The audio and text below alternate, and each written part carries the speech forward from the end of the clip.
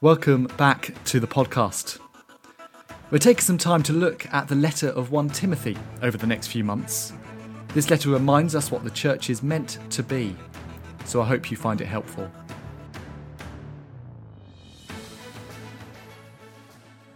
One Timothy chapter 2 says this: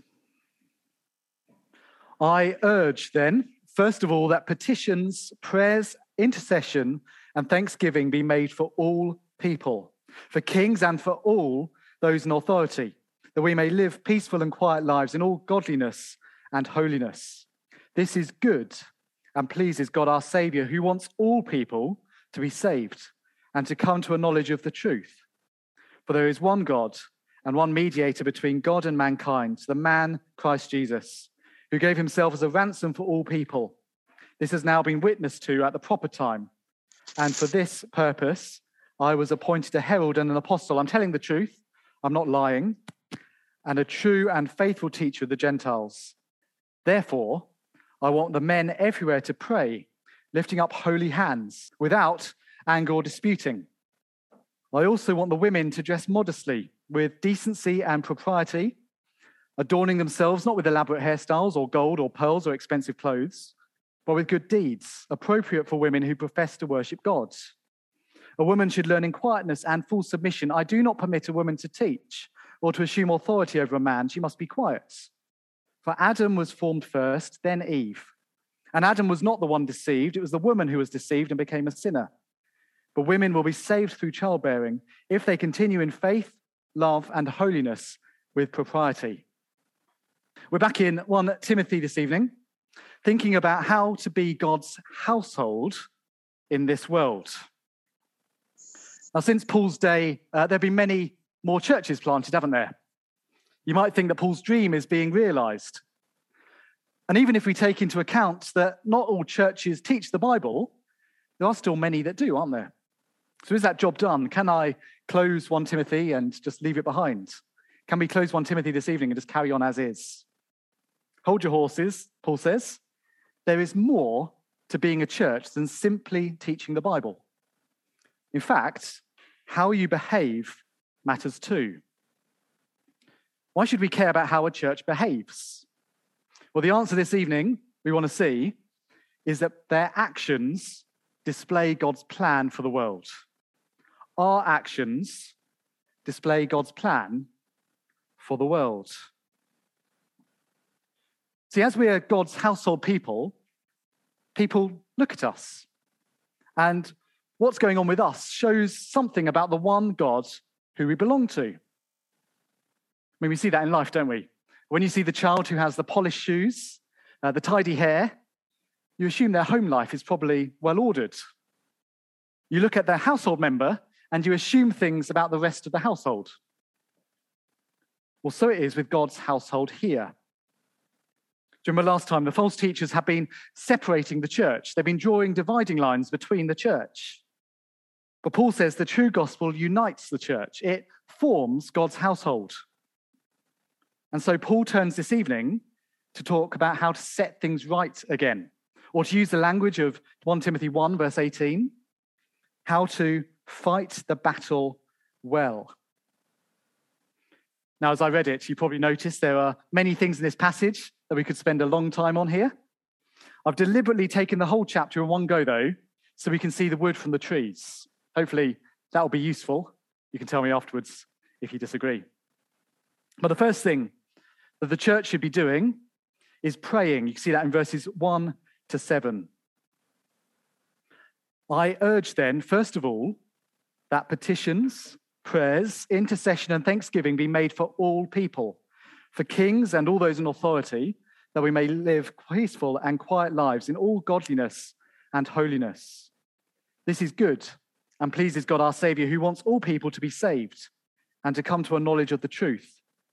For there is one God and one mediator between God and mankind, the man Christ Jesus, who gave himself as a ransom for all people.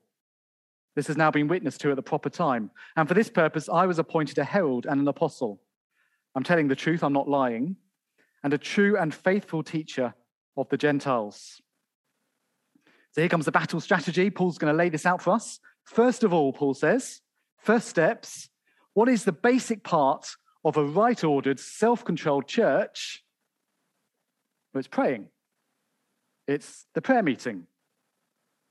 But praying about what? That's quite important, isn't it? Well, Paul writes a long argument here, verse 1. I urge then, first of all, that petitions, prayers, intercession, and thanksgiving be made for all people. So pray for all people, Paul says. It's quite simple, isn't it? And as we scan through verses 1 to 7, you can see the phrase all people comes up throughout. Paul's explaining what he means by that. In fact, it might be easier for us to work backwards this evening to see how this works. So have a look at verses 5 and 6. Here's the truth. Christ Jesus gave himself as a ransom for all people. That is evidence for verses 3 and 4. What do verses 3 and 4 say? Well, God, our Saviour, wants all people to be saved and to come to a knowledge of the truth. So God wants all people to be saved. So Christ Jesus gave himself as a ransom for all people. Therefore, verse 1, pray for all people. I mean, the logic hangs together, doesn't it? Pray for all people, no matter where they are in society, whether they're kings, those in authority. Pray for all people without distinction, no matter who they are. Focus yourself in prayer for the world out there. And the goal of that is there in verse 2, that we may live peaceful and quiet lives in all godliness and holiness. I mean, that sounds quite nice, doesn't it? Sounds relaxing and quiet to me. Maybe that's just the dad of two little girls speaking. It's more than that, though, okay? Peaceful, quiet lives and all godliness and holiness are ideas that come up in the prophets. For instance, Isaiah says this. We've been in Isaiah recently, haven't we? All your children will be taught by the Lord, and great will be their peace. Isaiah 54 is also a chapter that talks about God being the God of the entire world. And it's also a chapter that talks about husbands and wives, which you may know will come up in a moment. We see those things there in 1 Timothy. They're not just a restful Sunday afternoon without kids. No, those things are God's plan for the world. These things are what God wants in a restoration of his creation. In fact, those things are things that happen in a place where God can look and it is good, as verse 3 says.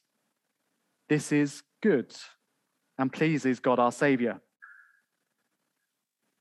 So you see, as the church refocuses on the world out there, praying for all sorts of people to be saved, God is pleased. It displays God's plan for the world. So what a church does really shows what it thinks is important, doesn't it? That's why we want to pray as a church. So this evening, if we're going to listen to 1 Timothy, let's make sure we pray for all sorts of people. Let's make sure we pray for kings, for those in authority, for neighbours, for friends. We'll do that as part of this evening. But if the plan for God's household is to reach the world out there, that's going to have other implications. Do you see the therefore in verse 8? Therefore, Paul says, so this is connected to what he's just said. Verse 8, therefore, I want the men everywhere to pray, lifting up holy hands without anger or disputing. Remember, Paul is just called Christians to live peaceful and quiet lives. And he wants that to be the case everywhere, as God intended in creation. He wants the church to be outward focused. And therefore, he turns to men everywhere, calling them to pray. But there are two issues at the end of that verse, two issues that might stop that from happening. What are they? Well, anger and disputing. If God's household is on display, well, it matters how they behave. And what's going to call into question whether God's household works, what's going to cause people to ask whether God's gospel really does restore creation, well, it's men angry and disputing. To have men seeking superiority, that's what anger and disputes are about, isn't it? Anger and disputes are there to be the one in charge. To be angry and dispute in the church is the opposite of what a church should be. To be angry and dispute is to be inward focused, It's the opposite of what Paul's calling the church to be, isn't it? It's the opposite of being outward focused. As I put others down, as I try to be on top, I care more about the inside than the outside. Instead of being peaceful and quiet, living out God's restored love of neighbor, love of God, well, that will look like using those hands to pray, unclenching those fists and putting them back together instead. A church that is infighting doesn't display God's plan for the world. In fact, it looks like the world around it. A household at each other's necks, it doesn't look good to the world, does it? It certainly doesn't look like the end goal of love, does it? And a church that's fighting in-house, it's not going to reach the world out there. It's not going to be pleasing to God. God cannot look at it and say, it is good. It's the opposite of the creation blueprint. In fact, that's exactly what happens after the fall, isn't it? Genesis 4, men striking men, brother killing brother. That's the fallen world. That's the opposite of what God wants. So men, this evening, how well are we doing at this? Let's pray tonight that we would be men who pray, who care about the outside world more than our position in here. And last but not least, Paul turns to the women. Verse 9. I also want the women to dress modestly, with decency and propriety, adorning themselves not with elaborate hairstyles or gold or pearls or expensive clothes, but with good deeds, appropriate for women who profess to worship God. A woman should learn in quietness and full submission. I do not permit a woman to teach or to assume authority over a man. She must be quiet. For Adam was formed first, then Eve. And Adam was not the one deceived. It was the woman who was deceived and became a sinner. But women will be saved through childbearing if they continue in faith, love, and holiness with propriety. There's a lot of ink spilled over these verses, aren't there? But hopefully we can see how this section fits into the argument. Paul wants us to connect what he's saying here again to the bit at the beginning. He says, I also want, or more explicitly, he actually says, likewise. So he's making the same point again. What is going to stop the gospel going out? What's going to not display God's household plan to the world? Well, like the men, there are two issues here. Two issues that can stop a church from being outward focused. Two issues that result in inward attention. What are they here? Adornment and learning. And again, it appears to be connected with seeking position, which Paul's answer again is going to be self-controlled, be peaceful, be quiet, having propriety, whatever the NIV means by that. I mean, that's a confusing word, isn't it? Basically means self-control, being self-controlled. You see it in verse 9, and you see it again at the end in verse 15. So firstly, what's Paul saying? First of all, Paul calls the women to dress modestly. Now, this isn't saying that only certain clothes count. This doesn't mean you have to wear a long skirt to church. No, this isn't saying any of that. Instead, it's contrasting with verse 10.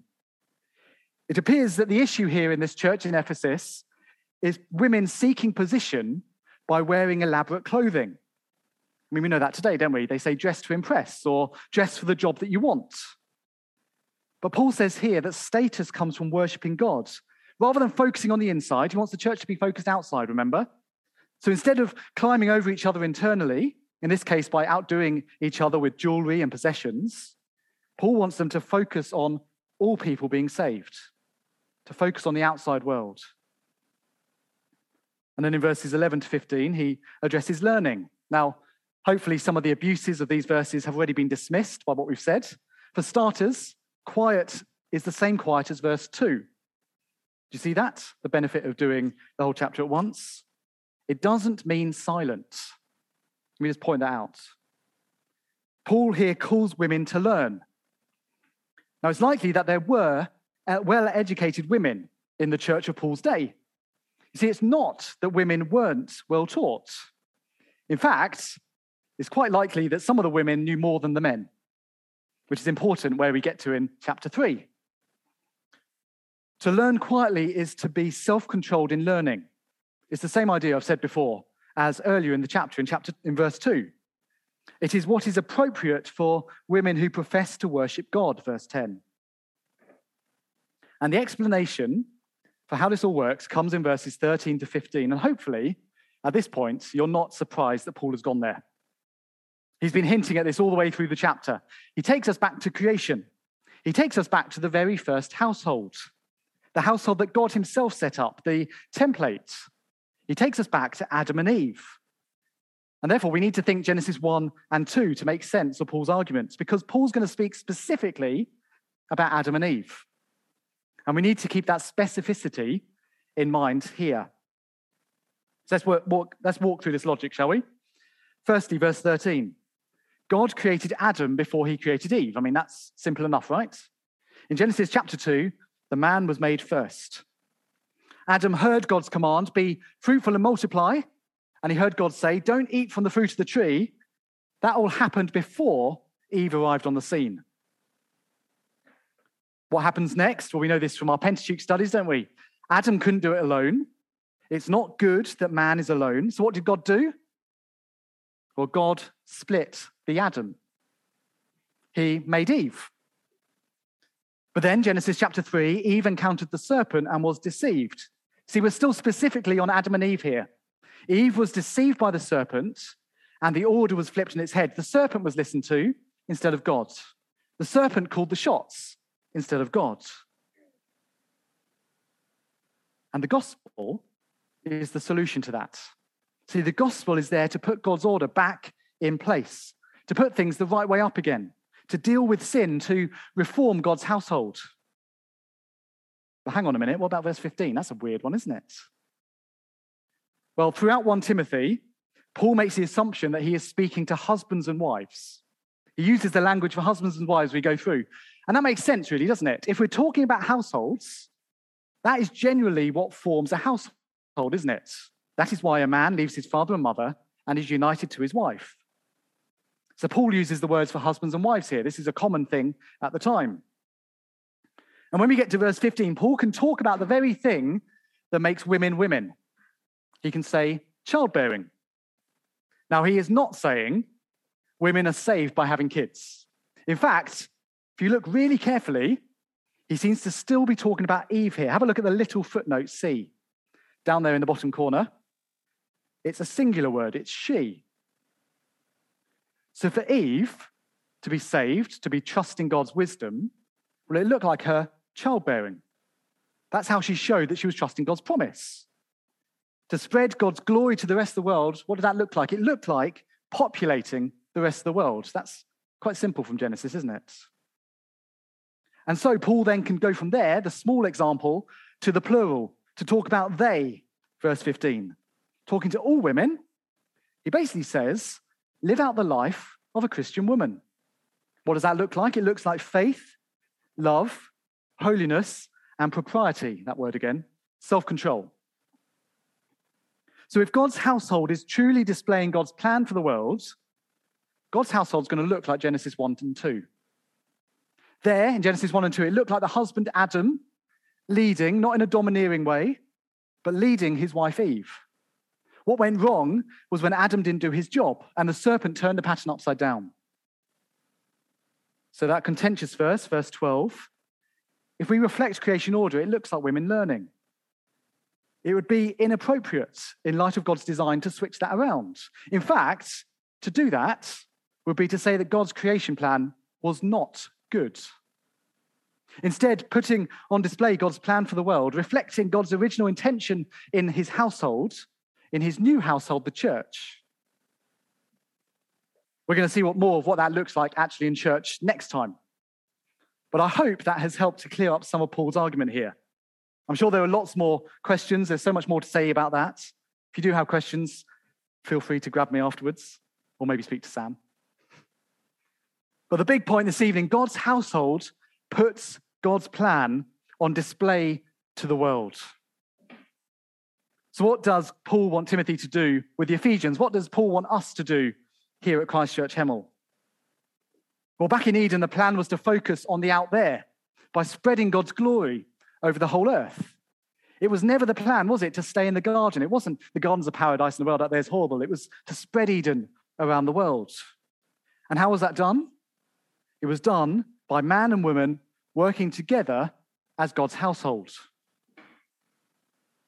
Through the gospel, Jesus has dealt with the fall, and so his household, the church, is picking up that project again. And they do that by not looking inward, but focusing on the outward, to fight the battle well, as Paul says here. That looks like doing everything we can so that people are saved, all sorts of people. And to do that without striving for a position, but living out God's model order in his household, the church. That shows God's plan to the rest of the world. So what does that do for us tonight? Well, God desires all people to be saved, all sorts of people to be saved. So do you know all sorts of people? Do you know a queen? Do you know a boss? Do you know friends? Do you know neighbors? Well, good. Paul says pray for them. Pray that they'll be saved. Pray that they will live peaceful and quiet lives in light of being saved. Pray they'd be saved, which is good and pleases God our Saviour. Pray they'd come to a knowledge of the truth and live out the reality of what God has done. That's going to look different for each and every one of us. But God has done what is needed to save all people through the man Christ Jesus. He has put things right way up again. And he has formed his household to display his plan to the world, like looking at one child and seeing what the rest of the household is like. God has put you into this world to show the world what his household looks like. There's a lot of stuff there, isn't there? A lot of things we can pray. Some things that are quite hard to put into practice. Some things that are countercultural, you could say. Well, the only way we're going to manage to do that, to be God's household in this world, is to spend time praying and asking for help.